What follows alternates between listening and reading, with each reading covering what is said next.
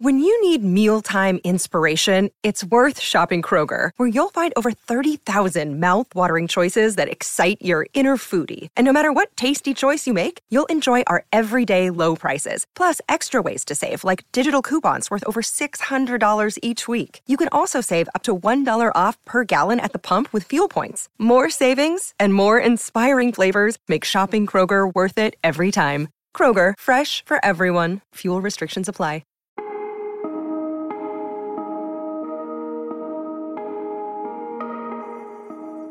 We all come to our work from different beginnings and have to incorporate our backgrounds, who we are, into what we do. For Dr. Stefan Alexander, a professor of physics at Brown University who specializes in cosmology, particle physics, and quantum gravity, his origins, where he was born, where he grew up, are an integral part of the scientist he's become. There's a part of me that celebrates my outsiderness, the things that I bring to the table as a jazz musician, as well as, somebody that grew up in the Bronx, from a working class background, as well as a black man, a black person. Alexander's latest book is called Fear of a Black Universe, An Outsider's Guide to the Future of Physics. In it, he celebrates his outsider status and uses it, along with his strong research background, to tackle some of the biggest questions in physics today, like what is dark matter, the stuff we think makes up the majority of the matter in the universe, but don't fully understand. From the Wall Street Journal, this is The Future of Everything. I'm Janet Babin. Today on the podcast, a conversation with physicist, author, and jazz musician Stefan Alexander about his latest book and his work. That's next.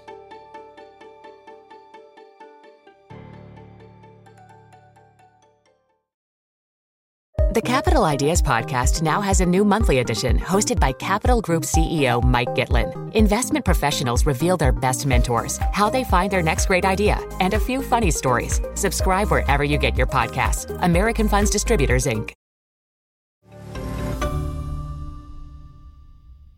Dr. Stefan Alexander is a theoretical physicist specializing in cosmology, particle physics, and quantum gravity at Brown University. He's president of the National Society of Black Physicists, and he's also a jazz musician born in Trinidad who grew up in the Bronx. His latest book is called Fear of a Black Universe, An Outsider's Guide to the Future of Physics. Professor Alexander, thank you so much for talking with us. Oh, my pleasure. Pleasure to be here. I'd like to start off with the title of your book, Fear of a Black Universe. Can you talk about where that unusual title for a physics book comes from, the inspirations, and how it ties into the main themes of your book? Sure. Well, I was heavily influenced as a young person by Public Enemy, especially the album Fear of a Black Planet. And, one of the themes of that album was mainly to serve as inspiration for young Black people to sort of elevate, to sort of get to the next level. And so I wanted to kind of inspire the next generation of young scientists in general, and especially young scientists of color, by inspiring all young scientists to not be afraid to explore ideas that maybe even get them kicked out of the club and not be as respected, and to also celebrate, a legacy of scientists such as Albert Einstein and Emmy Noether and others who actually did explore such ideas and took those types of professional risks to take their science to the next level. Throughout the book, you weave in a number of cultural references. The painter Basquiat is named in one chapter. Yeah, that chapter was entitled If Basquiat Were a Physicist. That chapter took me back to when I was a kid in the Bronx, watching and experiencing all the graffiti art that was on the subways and elsewhere that was seen to be a form of vandalism at the time. You will see, graffiti art in very prestigious art museums now. And so the idea is I wanted to kind of reimagine physics and the ideas in physics that today may seem to be a bit crazy, as the ones that might actually be the norm. Let's get into the science a bit. You start out with this statement that a large percentage of the matter in the universe is actually invisible, and we're not even really sure what it is. And I think many people will be surprised by that if they're not familiar with so-called dark matter and dark energy. Can you talk about what dark matter is, what fascinates you about it, and why you actually devoted much of your career to studying this?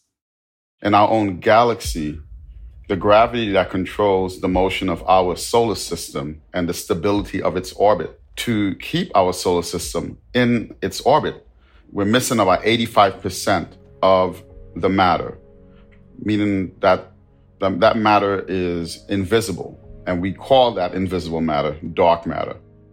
We know it exists because of our solar system's motion and the motion of our Milky Way galaxy, but 85% of it is invisible.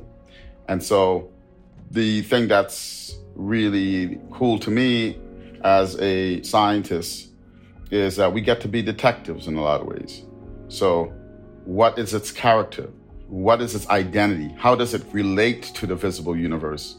Can we quantify it? Can we write equations? We love to work with beautiful equations in the spirit of the beauty of, like, say, Albert Einstein's theory of relativity. So whatever theory that kind of extends itself to incorporate dark matter, whatever it is it also going to be beautiful, or is it going to be something that's not beautiful, quote unquote? I find it fascinating that mathematicians and physicists use the word beautiful almost more than advertising executives or graphic designers and artists. It's very interesting for the uninitiated to see that adjective used in that way, a beautiful equation. By beautiful, sometimes I mean elegant, for example. All of the motion that's due to how airplanes fly, to how the Earth goes around the sun, all the way up to how the solar system works, right? All of that can be described by 3 letters, and how these 3 letters relate to each other, which is force, the mass, and acceleration. And the interrelationship in one simple equation characterizes a myriad of phenomenon, pretty much all gravitational phenomenon known to us, with exception, of course, of dark matter.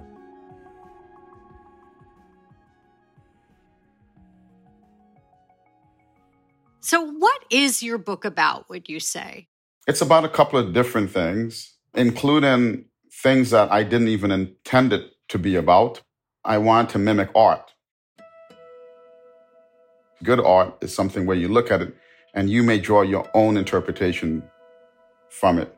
So it's going to be interesting to me to see what the book meant to different people. And I'm already hearing from friends what it meant to them. But for me, the book is an exploration of the cutting edge ideas and challenges that we are facing in physics.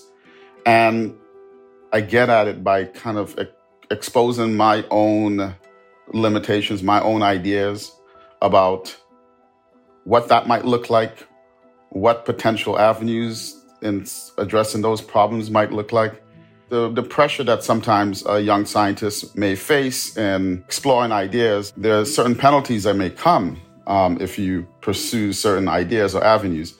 So in the book, what I try to do is to make physics accessible, these modern ideas in physics accessible, talking about 3 principles, and then using these 3 principles to guide the reader through these fundamental questions. And one principle is emergence, the idea that you can have a new phenomena that emerges out of more simple constituents. So when we think of like the idea that we can break down matter into atoms and subatomic particles and understand our physical law that way, emergence is the reverse of that, which is that these atoms can come together and create new laws. And I think that exploring that idea is going to be a big part of our future in physics and science and technology. The subtitle of the book is An Outsider's Guide to the Future of Physics. Now, you're a professor, you're an established, respected author.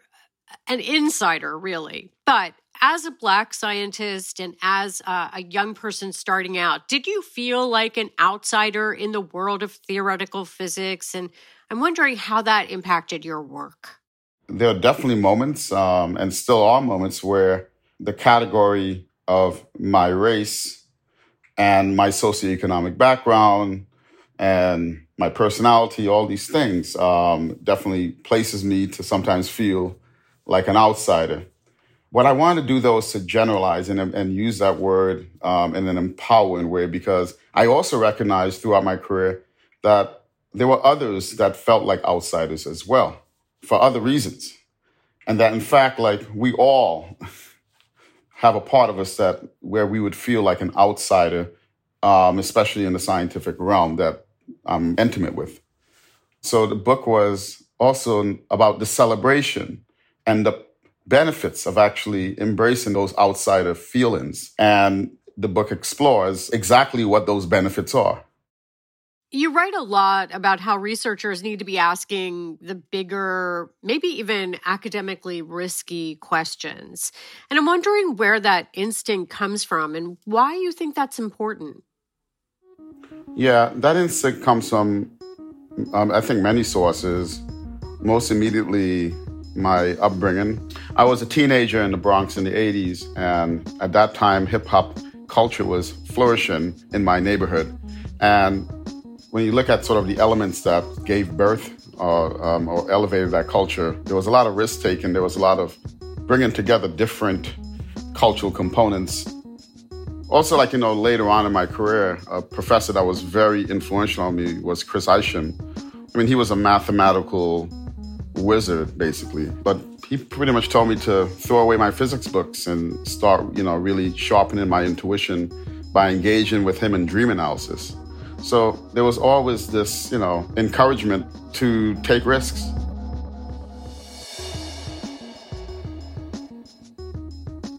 Up next, Alexander discusses how outside influences can be an asset in any field by encouraging an interdisciplinary mindset. This message comes from Viking, committed to exploring the world in comfort. Journey through the heart of Europe on an elegant Viking longship with thoughtful service, destination-focused dining, and cultural enrichment on board and on shore. And every Viking voyage is all-inclusive, with no children and no casinos. Discover more at Viking.com.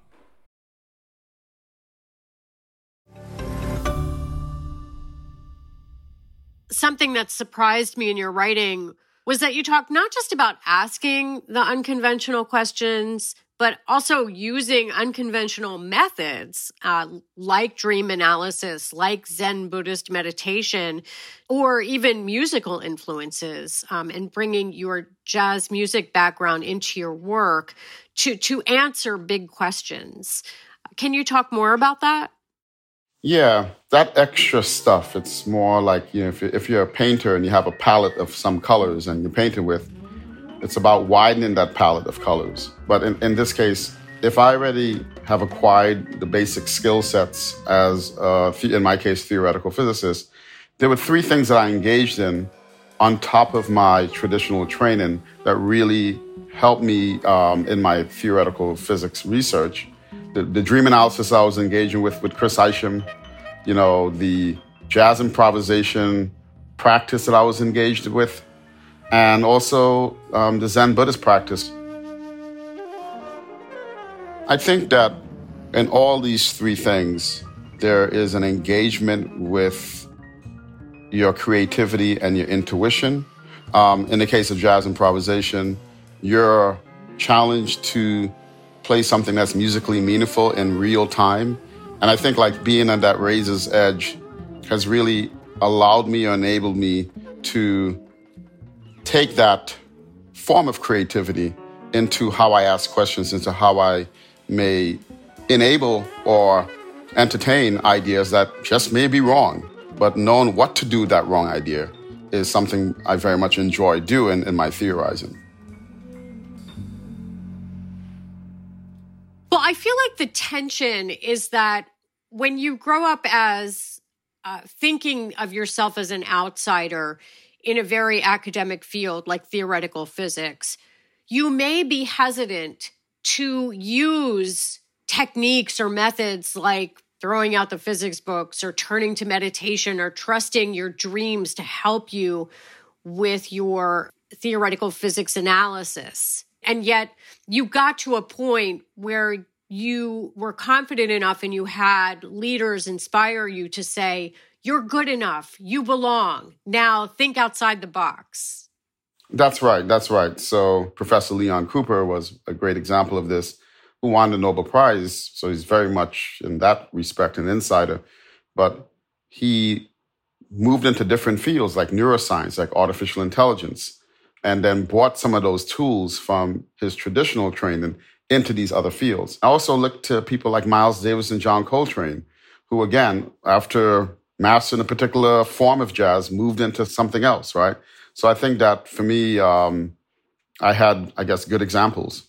It sounds like one of the areas you've been challenging your colleagues to do is to think more outside the box, including taking that interdisciplinary approach to theoretical physics, not being afraid to reach out to colleagues in other departments like biology. Can you describe how you've worked across disciplines and why you think that's so important? Working across disciplines is extremely important to me, and I think extremely important to my field, simply because so many of the great ideas were a product of having worked across fields. So, for example, you hear about this Higgs mechanism, the Higgs particle that was recently discovered at the Large Hadron Collider. That's something to do with high-energy physics. But it turns out that some of those ideas were inspired from superconductivity, which has to do with, superconductors and metals, low-energy physics. Throughout my research career, I have gained a lot of joy from using tools and techniques and ideas from one disparate field in my field. And one place where that's most active these days is taking ideas of condensed matter and solid-state physics and transporting it into astrophysics. Yeah, I'm thinking in the book when you connected with colleagues in biology to ponder the role of biology in physics, or the role of physics, rather, in biology, actually. For example, the biological physics idea I'm working on with my colleague Salvador Almagro Moreno, the biologist. Say the thing we're talking about now, which is the connection between cosmology and the emergence of life in the universe. We call it the cosmic biosphere. It isn't only whether or not that idea is correct. It places us in a place outside the box. And it allows us, it's a methodology to generate new questions, new approaches in our own respective fields. So there's something about when you engage in this kind of cross-fertilization in these different fields, there are going to be some interesting, unexpected surprises that may come about or not. But, it's a risk worth taking. Yeah. Given that you've been working in theoretical physics for quite some time now, and you've seen a lot of change in the field, you've seen a lot of discovery, thinking of Higgs in 2012, and you even mentioned the future of physics in the title of your latest book. So I'm wondering if you can give us a hint or an inkling at where you think physics is heading next. How long before we figure out what that dark matter and dark energy is, do you think? For dark energy, I think it's going to be a while. That's a pretty deep issue. But I'm confident and optimistic that we'll figure out dark matter within the next 5 years. 5 years? Yeah, that's just the optimist in me. Well, can you tell us what you're working on now or next?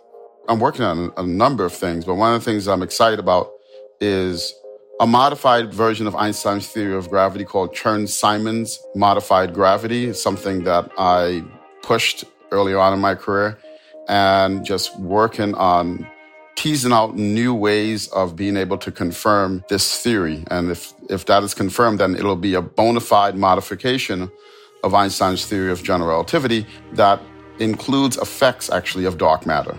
Wow, that is so exciting. Can you sort of give us the Cliff's Notes on what that means? Yeah, this theory does have a natural extension and a natural home in string theory, actually. but you can see its effects basically in terms of gravitation. And one way it distinguishes itself from Einstein's theory of gravity is that it has a property that Einstein's theory doesn't have called chirality, which basically it's able to distinguish the handedness in gravitational systems, the same way like your right hand looks like your left hand when it's faced in a mirror. So this theory of gravity is able to distinguish right-handed systems from left-handed systems in a way that Einstein's theory of general relativity can't do. Dr. Stefan Alexander, thank you so much. Thank you.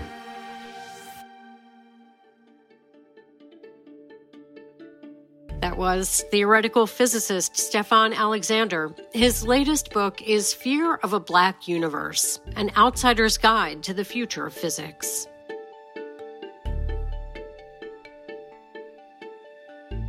The Future of Everything is a production of the Wall Street Journal. Stephanie Ilgenfritz is the editorial director of The Future of Everything. Our sound designer is Sarah Gibble-Laska. Our fact checker is Maddie Bender. Our producer is Caitlin Nicholas. Kateri Yoakum is the Wall Street Journal's executive producer of audio. And I'm Janet Babin. Thanks for listening.